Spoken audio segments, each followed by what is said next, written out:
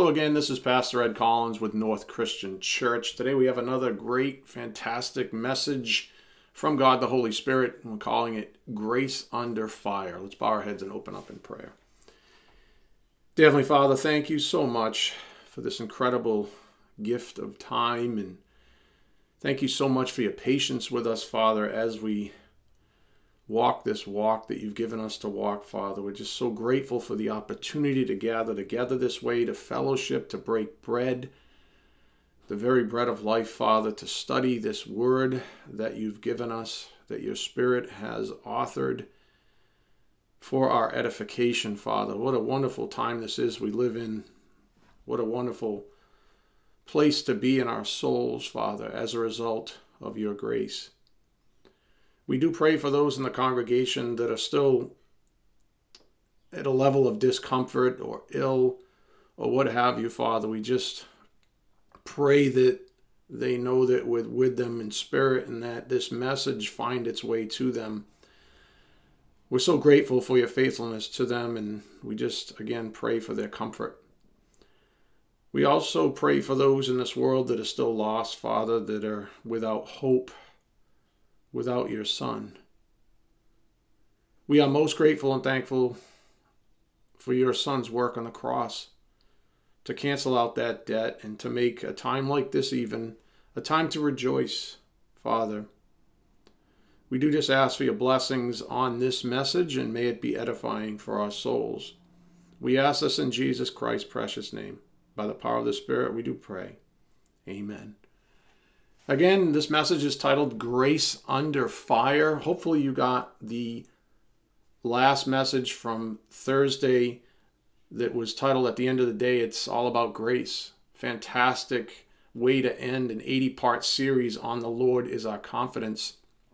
If you've been keeping up with the messages, as you certainly should be, you know that on Thursday, again, the Spirit rounded the corner with us and has finished up his divine good work on the Lord is our confidence.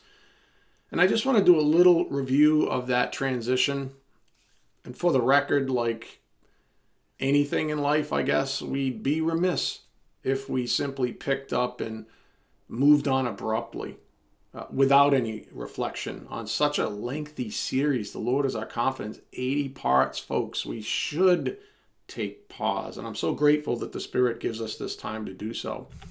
Up here on the board, this came out on Thursday. 80 messages is a lot more than 80 hours. We cannot look at it that way. Don't pigeonhole a curriculum into 80 messages only. If it takes a shepherd hours to compress a message into a single hour, it'll take hours for his sheep to decompress it. The great analog that we were given on Thursday is what we've got in the Holy Bible. Shall we suppose that a single reading of the Bible, and I know some of you even use a Read the Bible to Me app, are we to suppose that a single reading of the Bible will suffice in terms of gaining all the wisdom that's packed into it? That's astronomically silly to even suggest, right? Well, along those same lines, isn't it likewise ridiculous to think that you can hear a message from a pulpit like this one and expect to gain all the wisdom from it inside of the 1 hour it takes you to listen to it?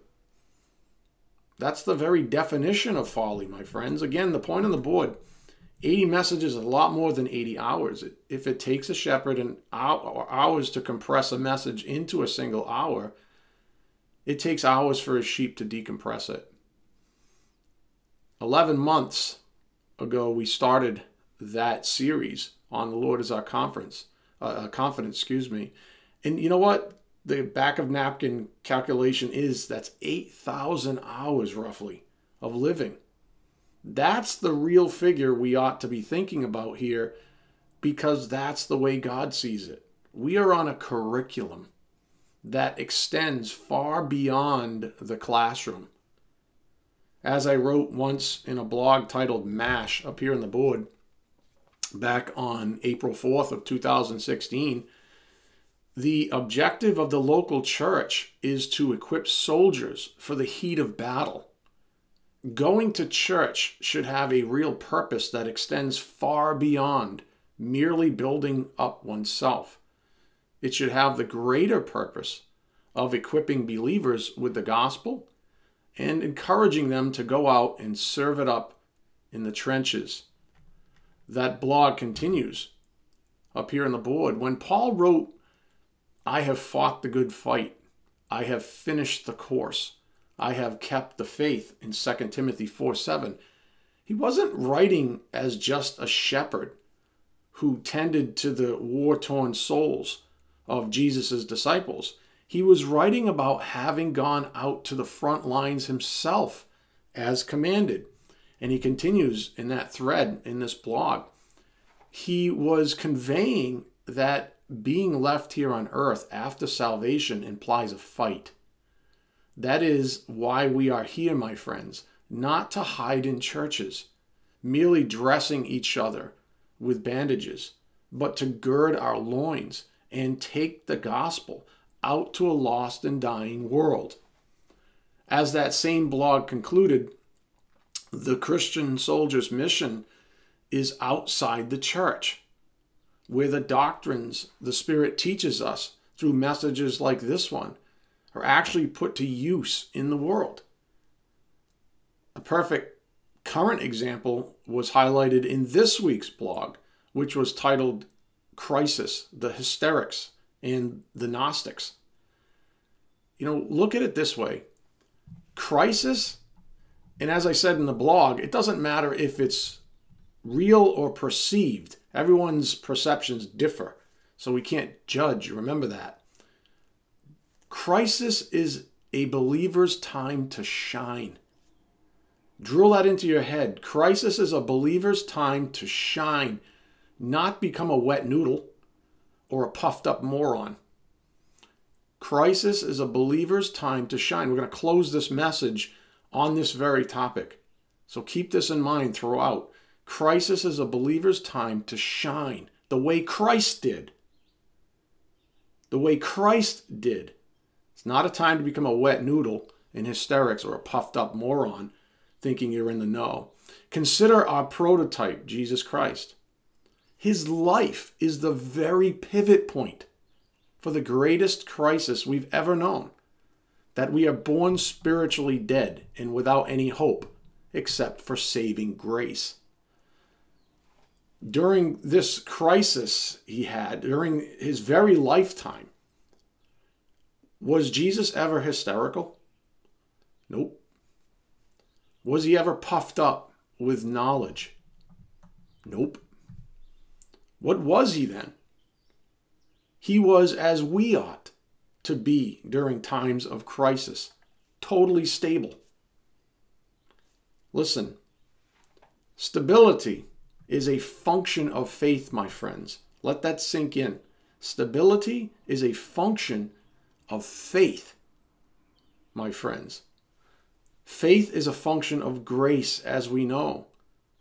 For even Jesus learned doctrines from the Word of God as he grew up. Now, I really need you to concentrate here because you can't afford to miss the principles I'm about to present to you. Especially if you found yourself between the crosshairs of God the Holy Spirit while reading this week's blog. Especially you. I need you to first think about Jesus. There's one thing he never did during his lifetime that relates directly to what we just pondered. Up here on the board, Jesus never feared. Jesus never feared. Hold that thought. Jesus never feared. Rather, he had faith. In fact, instead of fear, he also had perfect peace. Right? He never feared, he had faith. Instead of fear, he had peace. Isn't that what he desires to give us? Indeed. Then why all the hysterics and the Gnostics? concentrate. By grace, through faith, that's the way of Jesus, versus fear. First, faith is a grace gift.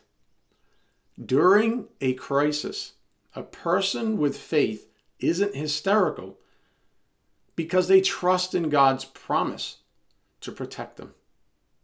Nor are they Gnostic, supposing to be, quote, in the know, because they trust their ignorance is, by design, a God-given estate. Faith produces peace. Lack of it produces fear that leads to folly. Again, by grace through faith versus fear. Faith is a grace gift. During a crisis, a person with faith isn't hysterical because they trust in God's promise to protect them. That's one side of the equation. The other side of the equation is that nor are they Gnostic, supposing to be, in the know, because they trust their ignorance is, by design, a God-given estate. Faith produces peace. Lack of it produces fear that leads to folly. Now, you might be saying to yourselves, I understand the fear you speak of regarding someone who's hysterical. That's overt, right? But I'm struggling to see it as it pertains to the puffed up person. As I've taught you multiple times in the past, God is opposed to the proud, and there is no fear in the sphere of God's love. Which means, practically speaking, that an arrogant person is a fearful person. An arrogant person is a fearful person. They abide in that sphere. Fear is the thing that drives people to folly, like I described, say, in the blog. Fear is that thing that drives people to folly, whether hysterics or Gnosticism. But I tend to agree with those of you who struggle with the second aspect of the point on the board. It's more difficult to, quote, see the root fear in someone who's beating their chest, proclaiming special knowledge regarding the things of God.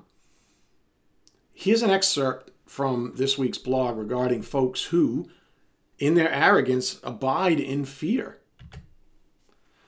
MacDonald on 1 Timothy 6:4, these men are not spiritually healthy, and instead of teaching healthful words, as in the previous verse, they teach words that produce sick saints. They raise various questions that are not spiritually edifying. Think about that. They raise various questions that are not spiritually edifying. Since the things they talk about are not matters of Bible doctrine, there is no way of settling them decisively. As a result, their teaching stirs up envy, strife, reviling, and evil suspicions. What's the point MacDonald's making here? It's the same one I made in this week's blog, and what the Spirit's amplifying, again, in this message. I'll give you Deacon Johnson's perspective on all of this after reading the blog up here on the board. He said, human nature always wants to be, quote, in the know. So if we can place ourselves in what we want to believe as correct, the arrogance takes over and God's promises go out the window. It's a very astute thing for him to say. Again, human nature always wants to be in the know. So if we can place ourselves in what we want to believe is correct, the arrogance takes over and God's promises go out the window. And just so you know, here was my response to him. Up here on the board, I said, well said. Meanwhile, the rest of the flock is disturbed and injured. Seems pretty selfish to boot. That's exactly how I look at it. That's exactly how I look at it. Meanwhile, the rest of the flock is disturbed and injured while someone is attempting to assert themselves as being, quote, in the know. Seems pretty selfish to boot. So look, here's the point the Spirit's making here. And I need you to keep concentrating. This is really important. Up here on the board, the fruit of arrogance. An arrogant person will always find themselves estranged from the peace of God, whether hysterical or Gnostic. This estrangement results in fear. We just spent 80 parts on confidence. If you want to lose your confidence, if you want to live in fear, depart from God. Become arrogant. Move away from God. Move away from Holy Scripture. Move away from the actual doctrines that God gives us. And stay away from that area that's all gray and muddy and speculative and inventive and all these other things. Stay away from all that stuff. It's not fruitful, and you're hurting yourself and others when you venture over there. That's the fruit of arrogance. An arrogant person will always find themselves estranged from the peace of God, whether hysterical or Gnostic. This estrangement results in fear. Let me give you one more angle into this truth. And I truly hope you're grateful with what you're being given right now. For, as Jesus said, the truth shall make you free. I'll give you an excerpt from my book titled Covert Arrogance, up here on the board. Covert Arrogance, Hiding Out in Plain Sight. It's downloadable on the website, of course. Been there for years now. The subsection I'm referring to is called Arrogance Hates Being Judged. Arrogant people hate being judged. Why? Because their greatest fear is that they will fail to measure up. That's the problem. That's arrogance. It sounds silly if you understand and have faith in the most fundamental aspects of Scripture. But the point is, again, on the board, I wrote a whole book about this, folks. This is not news to any of us. Arrogance hates being judged. Arrogant people hate being judged. Maybe they need to be that person in the know. I got to be that person in the know. That's my reputation. I've got to uphold this reputation of being super intellectual. It's garbage. It's arrogance. They're fearful behind it all. That's what the Bible teaches us. What's the problem? Arrogant people hate being judged. Why? Because their greatest fear is that they will fail to measure up. It's really silly when you think about it from God's perspective.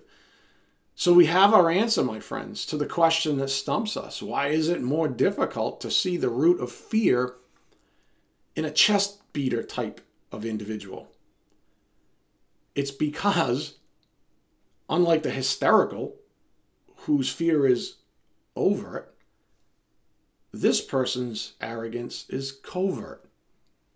And as I write at length about this topic in this book, covert arrogance is the hardest type to identify because, well, it's covert. Arrogant people are insecure people by nature. And insecure people tend to hide behind loud proclamations regarding this or that. In other words, the greatest defense is a great offense, as they say. But the truth is, arrogant people are insecure people.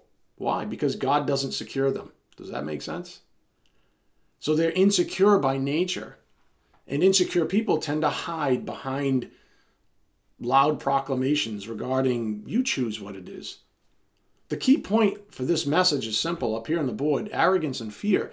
Arrogant people live in fear because that's what self-righteousness does to a person. It forces them to rely on their own resources, as opposed to God's grace, which is given to the humble, James 4:6. Again, arrogant people live in fear because that's what self-righteousness does to a person. It forces them to rely on their own resources for strength and confidence and peace, etc., etc. And yet, at the end of the day, they always fail to measure up. Self-reliant, always failing. Viewed through a godly lens, we quickly see that arrogance is like a type of self-induced torture even. It's awful. Arrogance puts us on a treadmill that never stops. I just had a visual come to mind. I hope you don't mind me sharing it. Imagine a mouse on a treadmill with a piece of cheese just outside of reach, through the cage of the treadmill. Hopefully you can visualize it. The mouse is going a mile a minute on that treadmill, and it's a cage so they can see through. They can even smell the cheese, but the cheese is just outside in front of the treadmill. And then imagine a mouse beside the treadmill that can simply walk right up to the cheese and begin enjoying the fruit of their labor. The arrogant person is like the mouse on the treadmill, running harder and harder and never making it to their intended destination. The humble person is like the second mouse that, while enjoying the cheese, aka the fruit of humility, looks back upon the mouse on the treadmill and says, "Why not just get off the treadmill, my friend?" All right, let's venture back now to our instigating principle again. By grace through faith versus fear. Faith is a grace gift. During a crisis, a person with faith isn't hysterical because they trust in God's promise to protect them, nor are they Gnostics, supposing to be in the know, because they trust their ignorance is, by design, a God-given estate. Faith produces peace. Lack of it produces fear that leads to folly. I love that the Spirit has given us all this grace gift of wisdom. I love it. Like I said in the blog, I like, it's an inconvenience to go through what we're going through, but it forces us. It forces us to get to a place, by God's grace, to realize certain things about ourselves. My prayer is that none of you will be so arrogant to ignore what he's been saying to us. Just remember this, that God has a plan, and that plan has practical fruit that comes to bear. It's true, we humans love to suppose we are, spiritual giants, and then the Spirit comes along and squeezes us like a pimple, and all the ugly oozes right out of us. And the humble say, "Ooh, that's kind of gross." The arrogant act like the burst pimple just spilled out a little vanilla ice cream. For the record, just so you're not getting, you're not back on your haunches, so to speak, my words exactly to someone in the congregation this week was, "Hey, we all have a little bit of everything I wrote about in the blog in us." That's my way of saying, don't shoot the messenger. I'd like to share an email now I received from one of my favorite people on planet Earth, and yet I've yet to meet this person. Pastor Joshua Mokua wrote the following to me after reading this week's newsletter, including the blog, of course. He said, "Thanks, sir. We are under good care, under the arms of the Lord. God is in control, and COVID-19 is a small thing. There are calamities which befell man in days past, but all came to pass. Volcanic eruptions, earthquakes, wars, diseases, all these are checks and balances. Man, if not controlled, can do terrible things to himself and others. Why are people making weapons? Because they have constant fear of attack. No wonder you said they are wise morons. What does God require of us? Service to him and our fellow man." Please take that as wisdom. Please take that as wisdom. What does God require of us? Service to him and our fellow man. When Alexander the Great was this is him continuing, when Alexander the Great was about to die, he realized the following. 1, that doctors do not give life, so he said they had to carry his coffin when he died. Number 2, he ordered for his coffin to have 2 holes in the sides where his arms could protrude out, showing that he has nothing. Number 3, he ordered for his spoils of war to be spread along the road like refuse. And number 4, finally, he said that what you do for yourself will perish with you the day you die, but what you do for others will remain. Why are people parading to show their weapons of war? Of course, to threaten others. Suppose it was a small country which is supported or supposed to have hatched COVID-19 in a lab. What do you think would have happened to it? The president of that country would have been hanged. God wants us to be obedient. Corona has made many people to recognize there is a God. God bless you, Joshua Mokua. You know, I'm so grateful for this man's constant encouragement. The fact of the matter is I get more encouragement from him than pretty much, I would say, the vast majority of my own congregation, which I don't know what to say. You can take that for what it's worth. But nonetheless, I'm so grateful for this man's constant encouragement. I don't know, maybe it's because he too is a pastor and has that same type of heart towards others as I do. And I don't mean to sound aloof or exclusionary here, just sharing my thoughts aloud. In any case, I just hope you appreciate and are encouraged by his words as I am. I want to share one other piece of wisdom with you now. And while we don't have the time to ferret out all the Holy Scripture in support of it, I'd encourage you to make the effort to do so on your own time. I want to first give you this leadership perspective. And I realize that not everyone hearing my voice here is a leader the way I've been called to be, or Pastor Mokua, for example. But as the Spirit's taught us in the past, we're all leaders in one capacity or another. So please listen up. The first principle I want to give you is this. Up here on the board, don't miss this. Be patient. Observe. In other words, shut up. Shut your mouth. Stop. Be patient and observe. Do not be hasty in your judgments, just so you can be the one, quote, in the know. Who is that about anyways? Who is it about? Do not be hasty in your judgments, just so you can be the one in the know. Who is that about anyways? So-called, quote, quick-wittedness is often among the greatest follies of all, and it injures the most people. Avoid being the fool in the end. This, my friends, is wisdom. Again, be patient, observe. Go to James 1:16 with me. James 1:16. I'm going to grab a drink of water here. James 1 verse 16. Avoid being the fool in the end, my friends. James 1:16.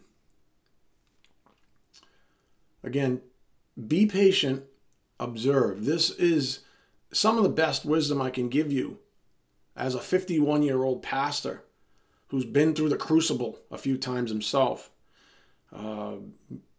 James 1:16. Do not be deceived, my beloved brethren. Every good thing given and every perfect gift is from above, coming down from the Father of lights, with whom there is no variation or shifting shadow.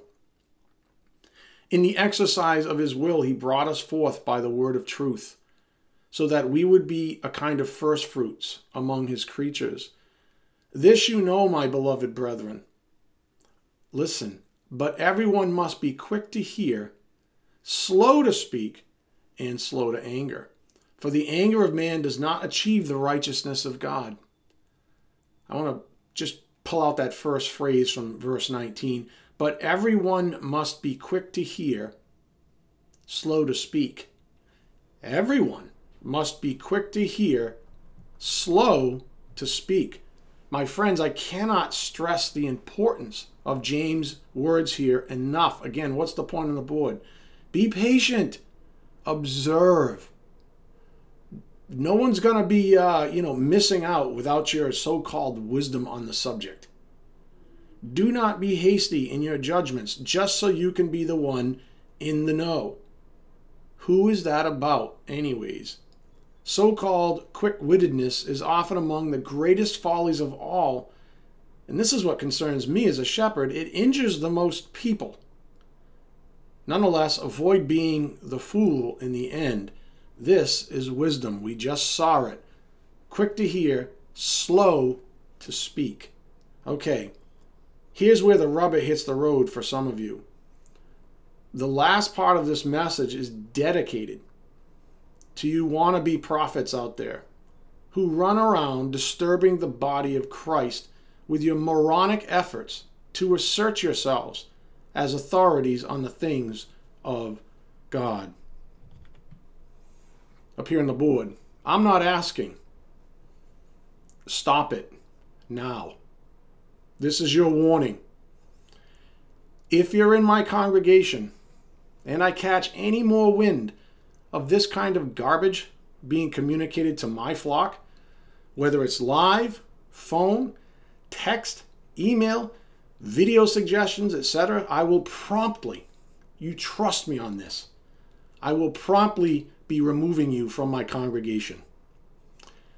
If you disagree with what the Spirit's saying here, and you're not willing to bear that kind of shame, then please remove yourself now and do us all a favor. Okay? Enough said. To you I say, let the Lord's ordained shepherds shepherd the flock. Let the Lord's ordained shepherds shepherd the flock. And since I'm the only one assigned to this congregation as of now, that's me. Capiche? I hope so. And to any of you who have been the receiver of these types of communications, I ask that you let me know immediately so I can protect you from it. Okay, again, with that said, I want to read one more passage of Scripture before we close. And this passage speaks directly to this final theme the Spirit's put on the table for us. And it really is something that Pastor Mokua mentioned in the email I shared with you earlier about how God uses times like this. To me, these are very exciting times. With the right perspective, we're delivered. We bring glory to God. How God uses times like this to bring certain things about himself to bear. And that was something Pastor Mokua mentioned. So I want to read it together and see what the Spirit's getting at here. And before we jump into the passage, as we're reading this thing, think about the times we live in and the fact that this COVID-19 lockdown, or whatever you want to call it, has come under scrutiny by many. Okay? I want you to think about this. These times we live in, think about that pimple, right? This time we live in, this COVID-19 lockdown, whatever you want to call it, it's come under scrutiny by many. Well, the truth of the matter is that some really smart statisticians did a fine job of protecting our healthcare infrastructure from imploding. That's it. I, for one, am grateful for their efforts. In fact, even if I disagreed with their strategy or some of their tactics, let's say, right? It's easy to always throw stones at leaders. Even if I disagreed with their strategy or some of their tactics, the Bible has something to say about God's choice of leadership in this world. Imagine that. The Bible has something to say about God's choice of leadership in this world. Remember, God has ordained every authority that exists in this world. Let's read about this. Go to 1 Timothy 6, verse 1. 1 Timothy 6, verse 1. Again, let's read about what the Bible has to say about those in charge, about governments, about we as servants, if you would, or citizens of our government. 1 Timothy 6, verse 1. Very clearly stated scripture, clearly stated doctrine, really irrefutable, no gray. These are the things we're supposed to focus on.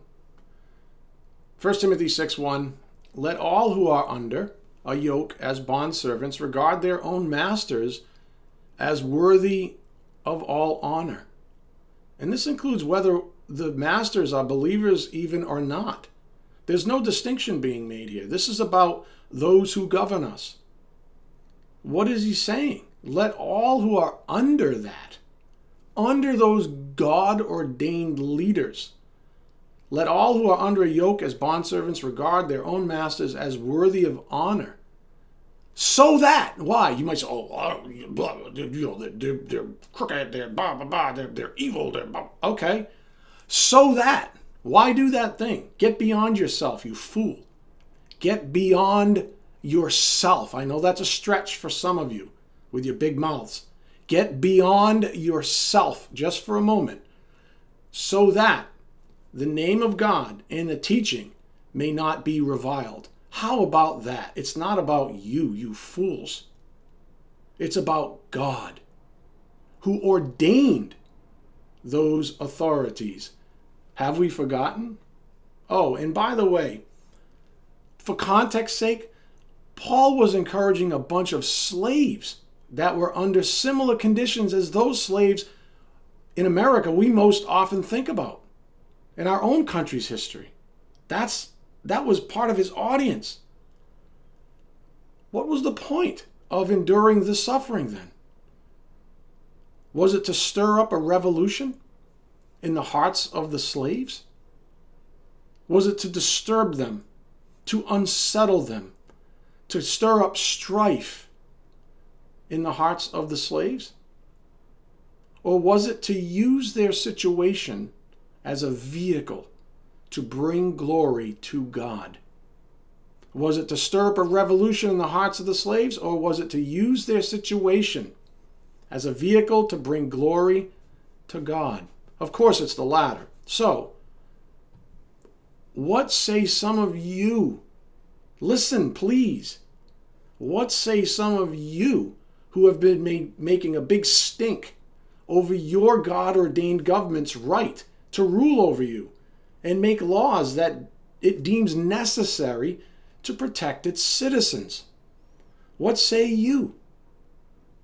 Have you brought glory to God during this time?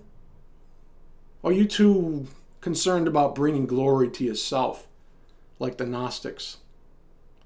Have you brought glory to God during this time? Who is it about, by the way? Or have you brought his good name dishonor by becoming a conspiracy theorist, proclaiming the healthcare authorities are all evil and the government is the boogeyman? What does the Holy Bible have to say about all of this? We literally just read it. This is not conjecture. This is not Ed Collins, by the way. 1 Timothy 6:1, let all who are under a yoke as bondservants regard their own masters as worthy of all honor, so that, in case you're wondering, the name of God and the teaching may not be reviled. Let's continue. Those who have believing masters must not be disrespectful on the ground that they are brothers. Rather, they must serve all the better, since those who benefit by their good service are believers and beloved. Teach and urge these things. What do you think I'm doing? If anyone teaches a different doctrine and does not agree with the sound words of our Lord Jesus Christ and the teaching that accords with godliness, and we just read about this godliness in verses 1 and 2, what about this person? He is puffed up with conceit and understands nothing. He has an unhealthy craving.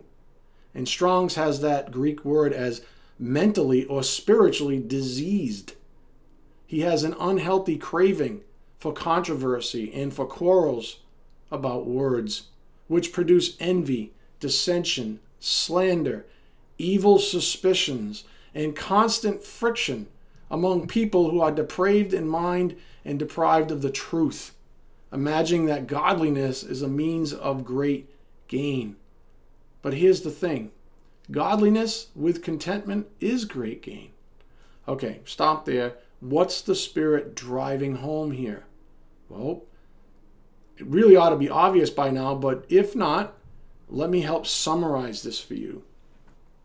And just so you know, this isn't some kind of a beatdown, although some of you do really have a lot to think about. This is the very same thing that the Spirit emphasized on Thursday. It's called grace. It's called grace. The Spirit's trying to get your heads on straight. Nothing more, nothing less. again, but godliness with contentment is great gain. I'll give you this in closing from MacArthur on this word contentment in 1 Timothy 6:6. Up here on the board, this Greek word means self-sufficiency and was used by Stoic philosophers to describe a person who is unflappable and unmoved by external circumstances. Here's the point. Christians ought to be satisfied and sufficient. What did the Bible say about sufficiency? My grace is sufficient for you. Remember that? That's where we get our sufficiency from. Christians ought to be satisfied and sufficient by grace and not to seek for more than what God has already given them. You can think about the time we live in right now. Perfect example. Do not seek for more than what God has given them. Do I know, am I going to stand here and behind a pulpit as an honest man of God and say I know exactly why this is all going on? You want me to join the ship of fools? I won't do it. Because you know what? I don't know. And thank God for that. I'm glad he hasn't told me. I really don't want to know. I just want to have faith. I want to have peace. You see the difference between my attitude and the attitude that the Spirit just brought out? Christians ought to be satisfied and sufficient by grace and not to seek for more than what God has already given them. He is the source of true contentment. And I'll leave this up to you to do your own research. 2 Corinthians 3:5, 9:8, Philippians 4:11-13, and verse 19. So in closing, I hope you see why the Spirit has authored both this week's blog and this particular message. Consider it a grace gift to you, my friends, given through an anointed under-shepherd, in order that, with humility in your heart, you may be set free by it. Amen? All right, let's bow our heads. Dear Heavenly Father, thank you so much once again for this incredible privilege to study the truth in the Word of God, Father. Thank you for setting us free by it. Thank you for always being faithful to us, even when it stings a bit, Father. Thank you, for we know that you have our highest and best in view, Father. We know that you love us. We know that it is by grace, through faith, that you sanctify us. For these things we are eternally grateful, Father. We just ask for your blessings as we take the things we've learned back to the privacy of our own souls and our homes even, Father. And your will be done, maybe out to the world somehow, Father, that's just decaying. We ask this in Jesus Christ's precious name. By the power of the Spirit, we do pray. Amen.